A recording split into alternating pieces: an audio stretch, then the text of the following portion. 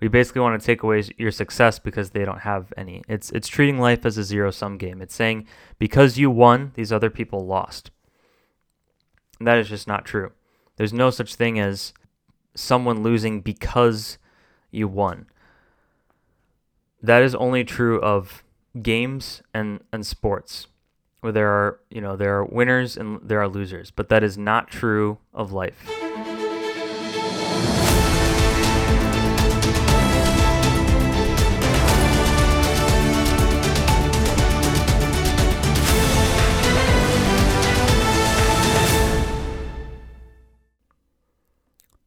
Thank you for tuning into this latest episode of Bigger Hearts, Deeper Minds. This is an episode I really should have recorded a long time ago. It's one that I think about a lot and something that I've talked with quite a few friends about over the recent years, which is, why is it so hard to talk politics with people? Why is politics an increasingly difficult subject, not just in figuring out your own positions, but talking about it with others? And why is it so difficult to have rational, ethical, honest conversations with people?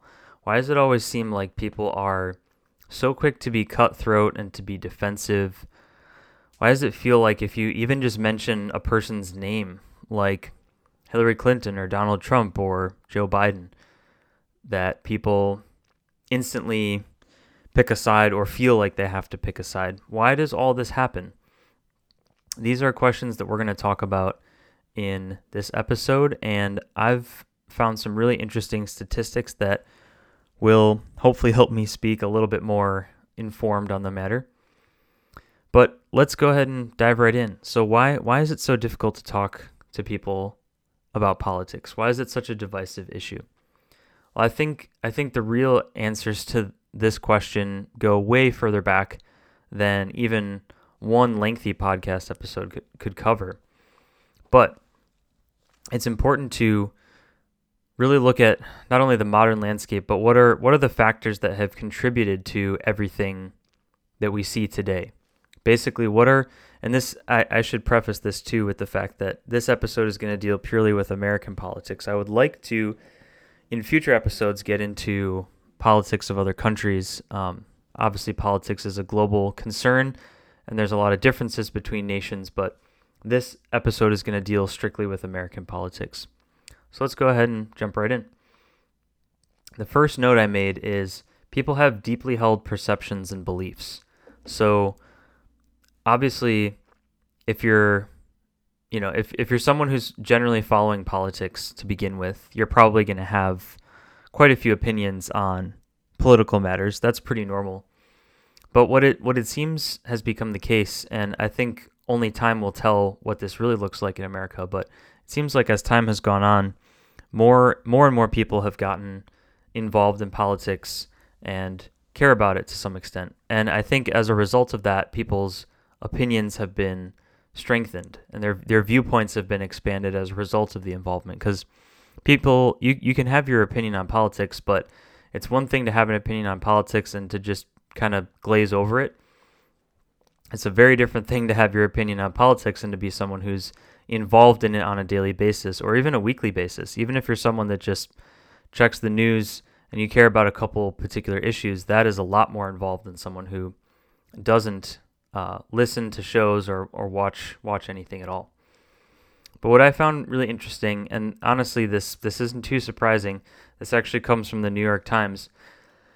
They say that about 80 to 85% of Americans don't really follow politics at all. So it's really just 15 to 20% of people who are what they call deeply involved in politics. So yeah, it's not too surprising that, politics in general is a hot button issue. A lot of people don't like to talk about it. A lot of people don't want to get on anyone's bad side.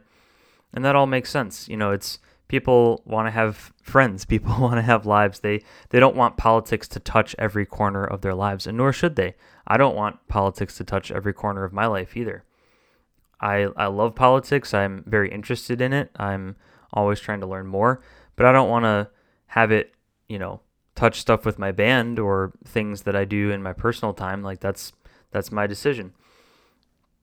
So it's really, one out of every 5 people, just to round up, 1 out of every 5 people you meet, that is the person who's interested in politics. The other 4 people, they are just really not tuned into it, or they're just following it very casually. Like if the TV is on at their friend's house, or they happen to, I don't know, they're waiting for their their car at the mechanic and the TV is on there, radio, whatever. They're just kind of checking it out in passing, but they're not really interested in it as a part of their daily life and what they follow.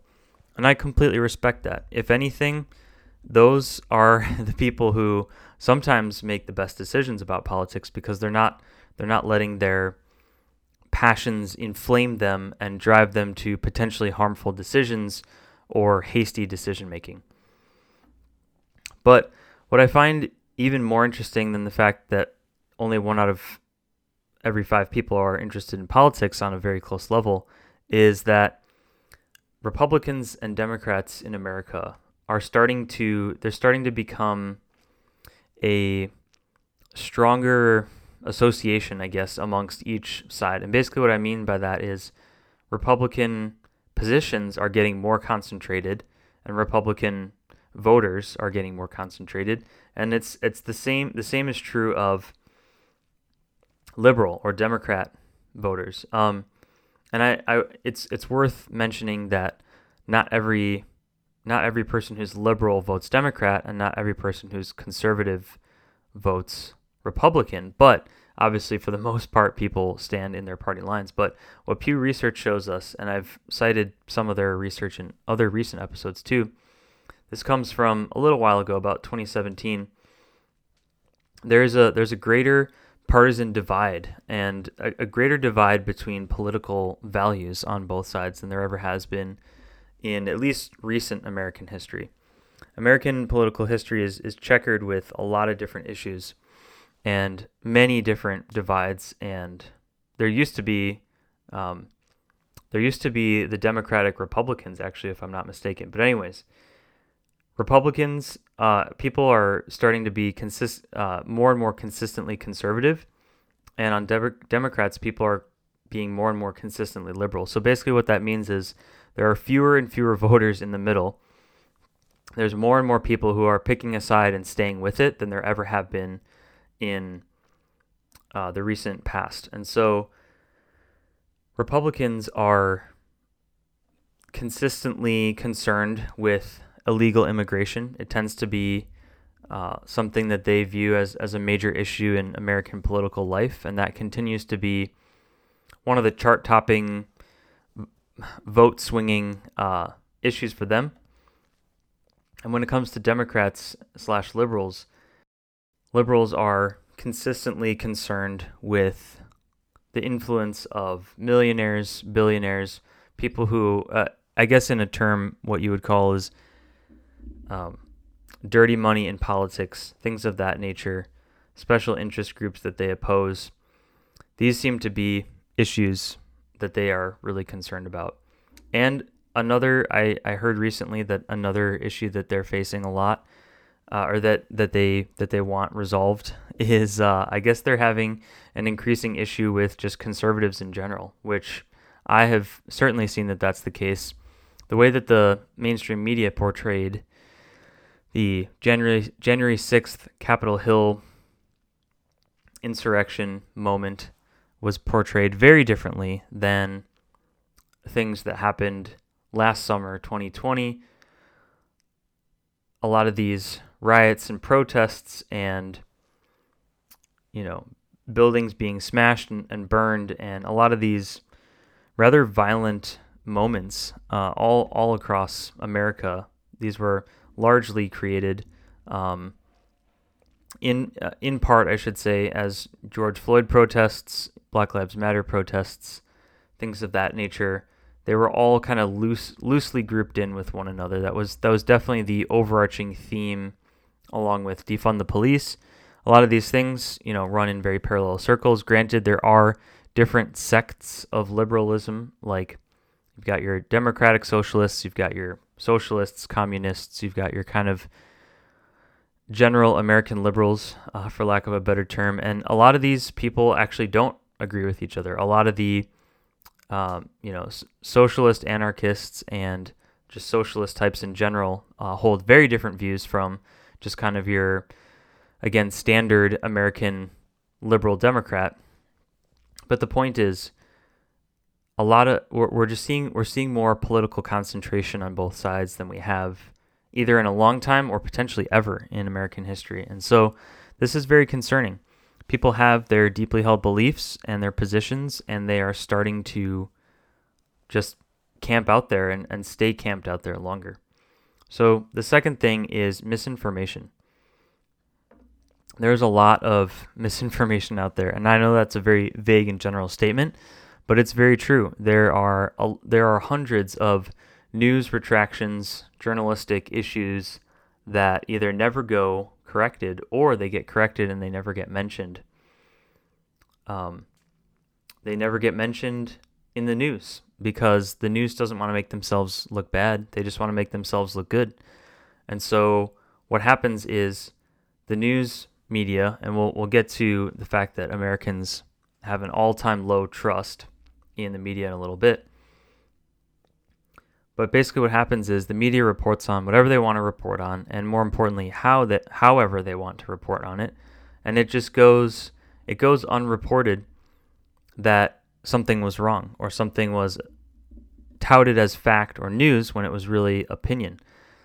At the time of this recording, something really interesting is happening with Project Veritas because the New York Times, coincidentally enough, has Project Veritas and NYT are involved in a lawsuit that the New York Times tried to get dismissed, and the judge threw out the NYT's dismissal request, and so Project Veritas has been pursuing what it would look like to not only continue with the suit, but what they would need to do. And I'll post a link in the description below because I won't have time to go into the entire story here. But basically, the New York Times was saying that Project Veritas was saying untrue things, when in reality, Project Veritas was simply reporting on the truth. And Project Veritas decided to sue the New York Times because they were defaming what Project Veritas was doing. They were basically saying, yeah, those guys over there, what they're saying isn't true, and you can't say that because that is illegal in the journalistic and news world. You can't say that what someone is saying about the truth is false, and then you can't act like what you're saying is true, especially if it's false. Pretty complex stuff, but they do a great job of explaining it. So like I said, I'll leave that in the description. Be sure to check that out if you're interested in learning more about it. But misinformation is a very real issue, and let's get more specific here so we don't just leave it at misinformation. Number one, just like we talked about, you might be reading opinion that is being shared or touted as news, and you have to, if you are going to be sharing something that you're interested in or you like the content, you should be aware of what you're reading and whether it's opinion, fact, or satire. And all of those are completely different. Fact, news it's supposed to be, as the old phrase goes, just the facts. It's just got to be exactly what happened, no personal spin, no bias, no nothing. Just exactly what happened. Doesn't matter if you like it or if you don't. It's what it is. Opinion, obviously, can be someone's personal take on the matter, and it can include facts and it can reference real news, but it still has to be clearly marked and labeled as opinion. And then satire, obviously, is kind of building up a story based on, it could be opinion or fact, or a mix of both. And so it's not always easy to spot what is the difference between all of these. I mean, Babylon Bee, they're very clear that they're a satire site, and hopefully anyone who's been reading them more than a couple minutes realizes that, oh, this is satire, this is so funny, it obviously can't be true. They definitely have something on their website that shows people, yes, this is satire, this is not, this is comedy writing, this is not real news, nor is it usually opinion. But sometimes trusted media sources, especially big ones, purport to be sharing the news when what they're really sharing is their opinion. And it's often a very slanted opinion at that. And as a libertarian, I'd like to point out that both the right and the left do this. I don't really trust a whole lot of big sources on the right or the left unless I can independently verify something. You know, like with the New York Times stat that I cited earlier in this podcast episode, that is very easy information to verify and cross-check, that 1 in 5 Americans, basically 15 to 20%, is the highest number of Americans that are super interested in politics and follow it all the time. That is not an outlandish thing to say, and you can verify it elsewhere, like Pew Research. I'm sure you can find stuff like that on, right-wing media sources like Washington Times, stuff like that. But there's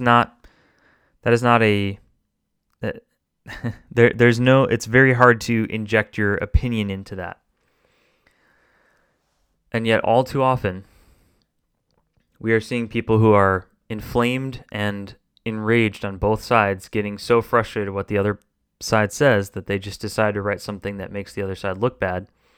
And that is what leads to a lot of misinformation, is people are basically taking little bits and pieces of what happened and stuffing their opinion into the rest of it.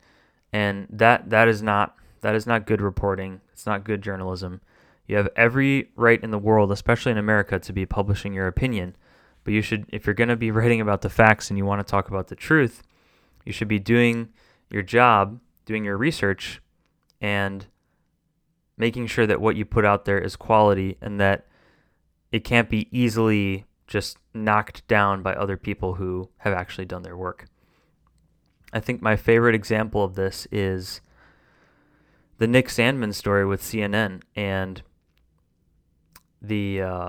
I'm actually blanking on his name right now, but the Native American guy who was, I believe he was, doing a demonstration. He was obviously at the same place that Nick Sandmann was, and the news basically goes up to, I know his name was Nathan something, but basically all the media captures is Nathan, and he has already walked up to this Nick Sandmann guy, and it's the Covington Catholic kids, as they were referred to after this media incident. And the media portrays it as though Nick Sandmann is like smirking with they portray it as though he's like having this evil smirk on his face and looking at Nathan, and that Nick Sandmann was just evil because it's the particular angle that they got, and it's this picture that was shared widely on many, many articles on social media, and I saw a ton of friends talking about it at the time. In that particular moment, I actually knew that I just felt in my gut. I was like, this is probably not going to go the way that people think it's going to go. And like, first of all, I was like, there's nothing, like, even in that picture doesn't tell you the whole story. Anyone who has a good amount of media literacy and information literacy, and you understand, you can't just take one still image of what the media has decided to show you and treat that as the entire story. It's just not. It's not possible to do that. You don't even see the before or the after. You have to be willing to see the entire story before you are going to make a decision on what happened. And you have to take context from both sides. That is what a lot of people are so reluctant to do, is they only want the context from their side. Or I should say the quote unquote context. It's not context if you're getting it from one side. You have to be willing to get it from both sides. And so essentially what happened is Nick Sandmann sued CNN. He actually sued the Washington Post and CNN for a massive amount of money for defamation. And all of this got resolved. It's looking like, I'm trying to find the date here. last year. It was last fall. Really, as a lot of political stuff was starting to build up for the 2020 U.S. presidential election. So it's hilarious to see what happened as a result of everything with Nick Sandmann. But he sued and he won because all of this defamation, against him. Even though Nathan walked up to him at that particular event, the media only made it look like Nick was this smug MAGA hat wearing white kid who basically was just being rude. But yeah, if you watch the video, there's plenty of evidence showing that he was standing right where he was. I don't think he even said anything. I don't think Nick Sandmann lifted a hand. I don't think he did a single thing. I think he just stood there and smiled. And so he sued and he won, and he did a little bit at the Republican National Convention. Anyone who's listening knows that I am not a Republican, but I am not going to lie. I really enjoyed seeing him get what he deserved, which was victory in the face of these media giants who just want to portray something false that has nothing to do with reality and stokes the ire of people who are not willing to sit down and learn more about the story. And I'm not saying that, it's not about being perfect. It's not about, the media has never reported on anything good or useful. Obviously, these big sites like Fox News and CNN, even the New York Times, there's still reporting that they do that's accurate and useful. It's not 100% bad. So I'm not out here to just throw the baby out with the bathwater entirely. But when you make mistakes that are this grave in nature and you are not even willing to show people the truth and say, we got it wrong. And it's even worse when people are doing this stuff on purpose. A lot of these media companies are spinning a story on purpose. They're taking a shred of truth and they're spinning a story around it. And they expect you to think that, I think they really expect you to not do your research. They're almost expecting people to be dumb and to not look at this stuff themselves. So I find that shocking. But that is just one of the more recent examples of misinformation out there. Basically, we're going to get to solutions later in this episode. But what we should really be looking at is, first you should understand, who am I getting this information from? Is this a biased source? Is this an openly biased source? Or am I getting it from something that's pretty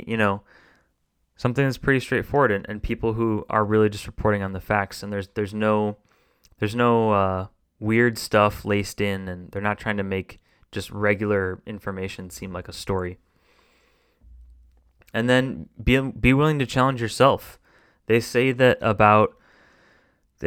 most people who are liberals are consuming almost exclusively liberal media, and conservatives aren't much different than that. They're saying conservatives get their news from about 2/3 conservative sources and about 1/3 liberal sources.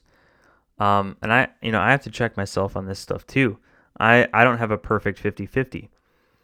But what you should strive for is a good balance. You should be willing to say, hey, if I've been reading like only Fox News for the last 10 years, maybe there's something else out there that I can learn that Fox News is not reporting on. Same goes for something like CNN. CNN is only going to report on what they want to report on. They're going to distribute the information that they think is valuable. You're really going to challenge your views, and you're going to get a lot more balanced approach to everything. Even if you don't necessarily agree with some of the new media that you're consuming, you're at least going to not be pigeonholing yourself into only consuming information from one source. It's a very dangerous idea because it can make you think that only one way of getting information is right, and it can also make you think that only one viewpoint on any particular issue is right. That is a very, very dangerous place to be. You should always, even if you know where you stand on something, you should always be willing to hear from the other side and be open-minded, especially when it comes to politics. Other issues in life, I respect that people have their views and they want to stick to them. But politics, it's very easy to get things mixed up. So at the very least, you should be willing to listen to other people. Media agendas. This is a perfect transition into the next one, because the media, every media company, I feel like every major media company out there has an agenda. They have something that they are trying to push, and it's not really getting any better, unfortunately. We are seeing new media companies pop up. We are seeing very intelligent and hardworking people creating media assessment companies. Companies that independently check facts and look at bias and look at what sort of skew a particular publication has as far as the topics they cover and how they cover it and the degree to which other things are covered or not covered. And that is really important. So we absolutely need that. But it's media agenda. You have to be able to understand that if someone is trying to get a message out to you, especially if it's in the media, there's a reason. Most media companies, just by their nature, are not 100% innocent. Most media companies, whether conservative or liberal, they have something that they are trying to get out there. So you have to ask yourself, what is the agenda that they're trying to push, or what is the sort of overarching message that they want people to understand? Number two, are they balanced in their approach? Are they willing to, invite people from the other side? Someone like Tim Pool mentions, he often describes himself as basically a kind of like a centrist liberal, or almost like a left-leaning libertarian at times. He has said many times that he's invited numerous people who are on the left on the show, but he doesn't hear back from a lot of them. And he invites a lot of other people who are libertarian, anarchist, conservative. He has a lot more guests on his show of that bent, or I should say of those bents, because none of those things are quite the same. He has a lot more people like that on his show than he does people who are on the left. I find that interesting, but not too interesting, because conservatives, libertarians, anarchists, people like that, those ideologies by today's standards are a lot more associated with individualism and the willingness to think freely and talk about just what you think and not necessarily adhere to what the group thinks. And I think he's right in that liberals are a little bit more, I guess, group-minded, collectively minded than individually minded. And I think that's definitely something to be concerned about. But it also just reveals how people think. If liberals really do believe that, if I disagree with the group, then that is going to be an issue, then that's what they think. That they're free to think that. It just means that as time goes on, if that is how liberals continue to think and believe and act, the real individualists are going to be in the center, not identifying with politics at all, or somewhere on the right. So, yeah, that's definitely something else to talk about. Tied in with that, this is an article from Time, from the, I believe, famous writer David French, about how America is being pulled apart. And I think he's pretty much right on in this article. I think this is a very, very well-written article on the whole. He is talking about how when like-minded people gather together, they tend to grow more extreme. That's a direct quote from this article. I'll link it in the description below. Essentially what it means is, if you gather a ton of people together, they might not agree on specific things, but the more you put people who already agree together, they tend to push their ideology and their position further and further. And we definitely see this because there are abortion laws in Illinois and New York that were enacted not too long ago, where they are allowing abortions to happen up until the point of birth. And I'm definitely going to do a much bigger episode on abortion and hopefully multiple episodes on that in the future.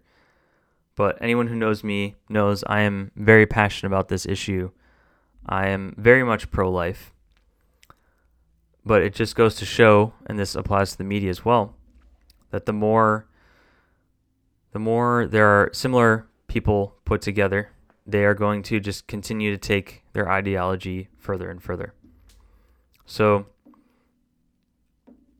definitely check out this David French article. It's really interesting stuff, and there's nothing like getting yourself out of, like I said, getting yourself out of the normal media you consume to get yourself to think differently about something. The next thing is the next reason it's difficult to talk with people about politics is there's a desire to conform. This is just innate in humans. We have a desire to want to fit in. We want people to like us. We want to feel like we have an in-group. We want to feel like there's a group of people who agree with us and we agree with them. It makes us feel safe, makes us feel heard, makes us feel seen. We don't feel like we're being isolated, and all of this makes sense. But it's a very dangerous thing to do if you're voting a certain way, supporting a particular type of politician, and you're just doing it to be accepted by other people. Not only does it mean that you are not necessarily doing your research on the issues that you should be, but you might be supporting things that down the road you yourself would reject when it turns into a real life policy. One great example is a lot of people want equality, especially on the left. But what's difficult to accept is if equality is really something to be attained, it means that people have to have things in their life that are equal. So that comes down to housing, that comes down to money, that comes down to jobs, comes down to places to live, comes down to food, comes down to everything. True equality, and this is something to expand on much more in a different episode, true equality means everything is equal. It means people make the same amount of money, they drive the same car, they wear the same clothes, they're the same height, they like the same bands, they don't like the same bands, same everything, right? So that is a very dangerous way to look at life. Number one, people are not equal. Number two, that is a tragic fact of life. There are people who make more money than other people, but that's mostly up to people's decisions. It's mostly up to the way you've lived your life and the choices you've made in your life. A doctor makes more money than a store clerk for many reasons. And it's just astonishing that people truly think that equality is something that we can achieve. Now, I want to say equality is something that you can achieve in some areas of life. Like, everybody should be equal before the law. Everybody should have equal access to the same types of opportunities. Everybody should have equal access to things like water and food. It's not making the case that people should be in poverty. No one wants people to be in poverty. I don't want people to be in poverty. People who know me before I started the show know that I've been involved in numerous, I've organized events to help people get out of poverty. I've organized fundraisers, benefit concerts, just kind of donation events, what have you. You name it, I've probably organized some type of event like that in the past. And I'm very passionate about that, and people should be. We should have people getting excited about the fact that we can help lift people out of poverty. But you can't force people to be equal outside of some of these basic things in life. You can't force people to like the same things. You can't force people to follow the same religion or not follow one at all. You can't force people to even like the same color. You can't even force people to like the same food. So instead of trying to force equality with people, we should try to create opportunities where people have equal access to things. I'm a total believer in that people should have equal access to all sorts of helpful things in life, like job opportunities, healthcare, just basic human health, like I said before, food and water. That stuff should go without being questioned. Everything else, not only is it impossible, people often have ulterior motives for trying to do that. Because if you're trying to make people equal, it's probably because you're trying to control them or have power over them. And that is exactly what we see with the media, because people are trying to, media companies are trying to make people equally dumb. And that is a recipe for not only corrupt power, or I should say corrupt people who are in positions of power. It's a recipe for revolt, because people are not going to take well to the idea that you are trying to control them and be the overseer of everything in their life. So conformity, I don't even know how we got there from conformity, but basically people want to be liked. People want to be welcome in the in-group. And so basically people will conform with the people who they want to be respected by. That is just a recipe for not good things, because I guess that's how we got there, from the equality idea. So if people want people to be equal, they might vote for higher taxes on the rich, because on the surface it sounds like, well, we're going to tax the rich, we're going to make people more equal by basically taking more money away from the rich. Not only does that not work, and by the way, it punishes success, which is really never something that you want, because you're training people to be unsuccessful then. Or I should say you're encouraging people to be unsuccessful even more than you are training them. Oftentimes, the government tries to force equality through by raising taxes, changing the tax laws. When you're an adult and you're paying for your own life, you're paying for your own bills, things like that, it gets a lot harder to I guess respect the idea of financial equality amongst all people, because it creates an environment where people are no longer benefiting from the freedom they had to make their own decisions. And of course, I can already hear people saying, well, don't you want people to have, great opportunities, and don't you want people to do well for themselves and have the money they need to live? Yes, of course I do.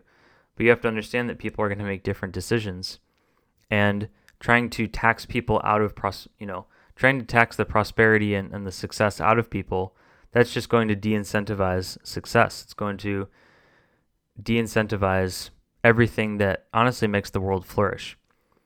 Entrepreneurship and specialization in tasks, those are things that are the direct outpouring of the freedom that people have to make decisions.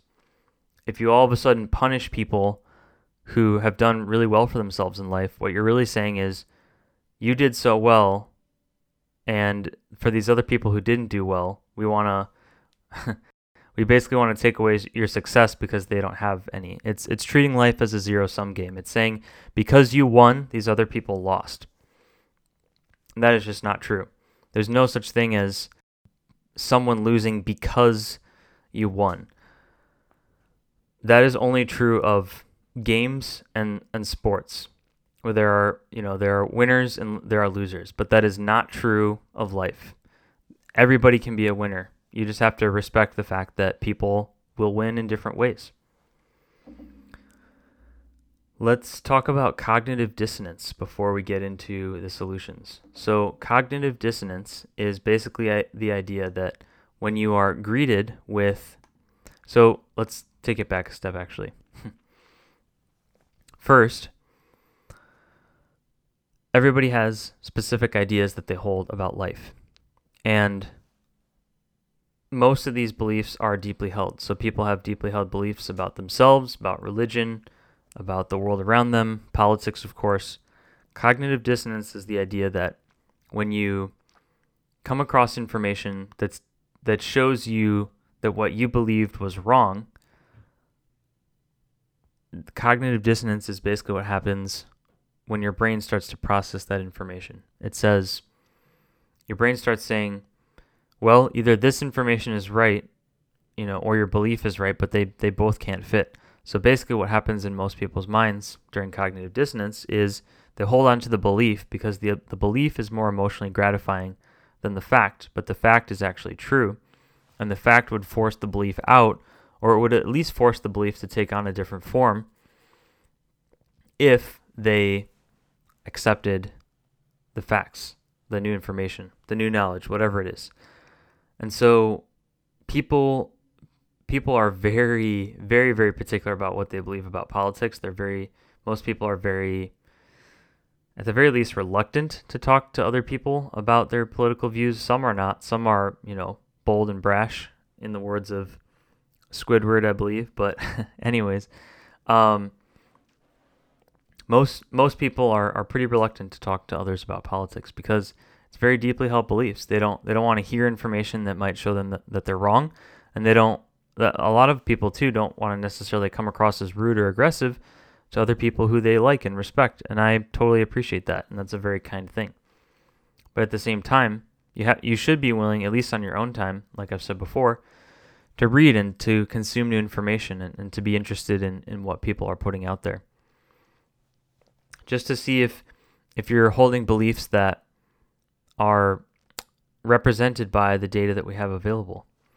And I totally understand too that sometimes you hold a belief that isn't necessarily represented by data, and it doesn't necessarily need to be, like the fact that, oftentimes it does overlap. Like if we say, so there's about 1 billion people still in the world who go hungry every single day and who probably don't have clean water as well. My belief is that we should work to have a world where those people don't have to suffer anymore. And so, but someone might say, well, my belief is we have to support political candidates who will do something about that. Whereas I would say I care just as much about that as you do. I just don't believe that government is the best solution for those things. I believe that it's the free market and people voluntarily getting together to find a solution. I believe that is the best possible solution to this problem. And so that is where a political difference would crop up.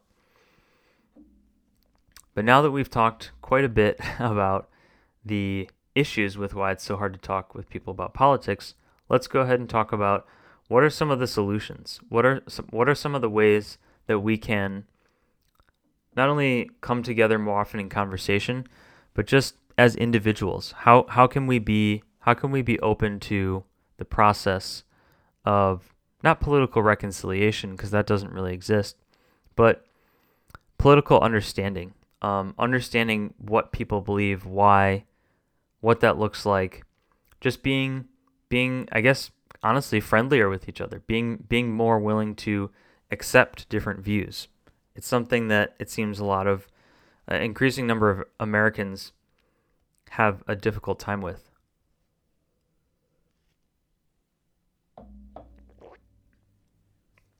So the first thing, like I've already implied, is humility and an open mind. It takes humility to learn from anyone else. Doesn't matter who it is, what they believe. It takes some humility to not just patently acknowledge that your friend has different political views than you, but to actually try and learn from them. Even if it goes slowly, even if you don't get back to each other for weeks or months at a time, even if you just read one book and that's all you read. That is more than a lot of people will do. A lot of people, and I'm sure this is true of the 20% of Americans who are deeply involved in politics, it's hard. It's hard to change your mind. It's hard. It's not, and not even change your mind, but it's, although you can if you want to, it's hard to be open to new information. It's hard to tell yourself, wow, I was actually wrong about this. Maybe I should take a closer look next time. It's hard to do that.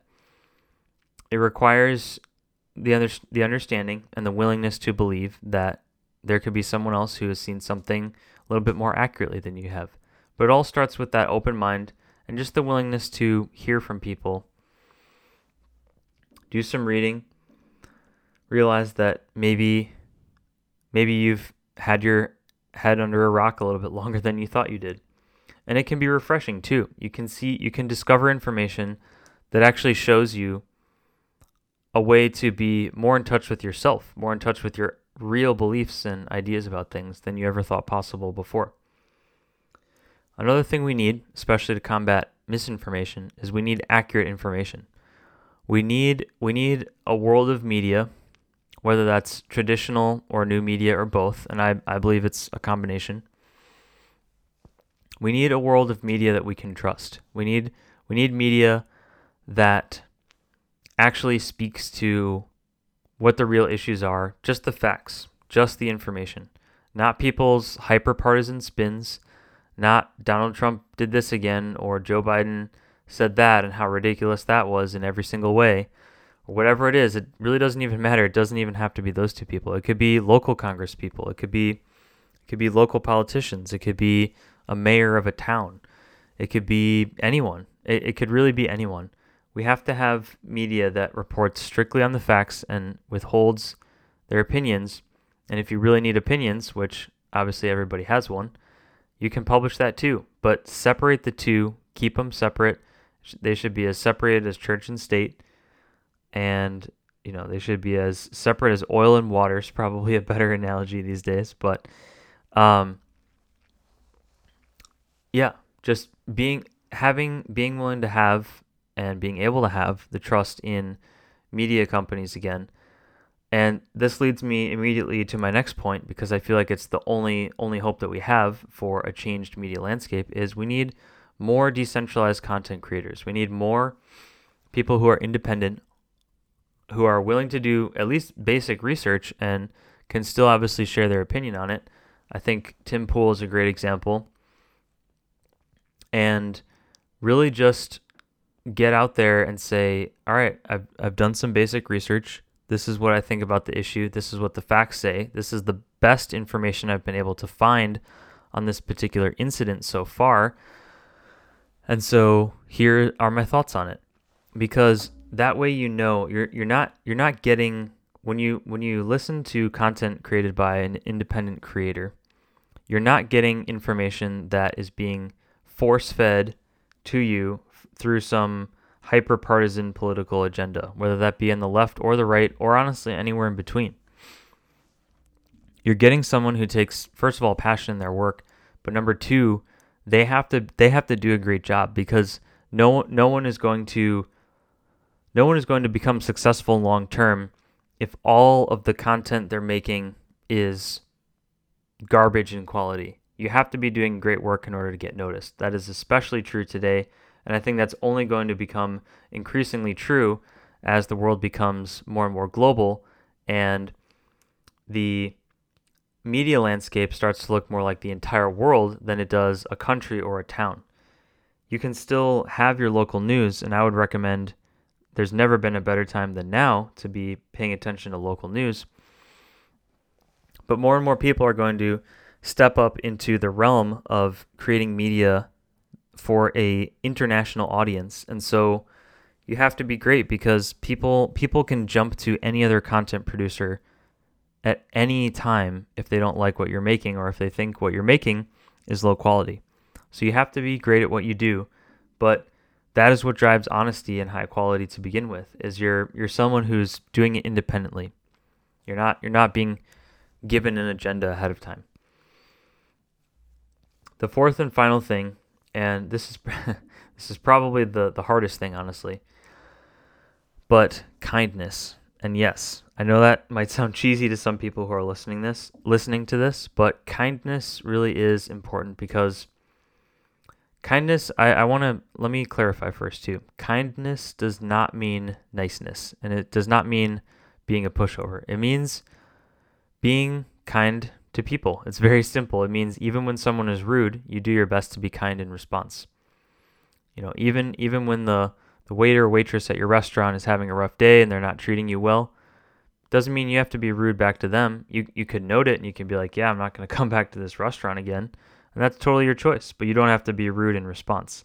I think one of the most, and that is kind of the point I'm getting at. I think one of the most difficult things to do in this world today, especially today, is not being rude to people who are rude to you.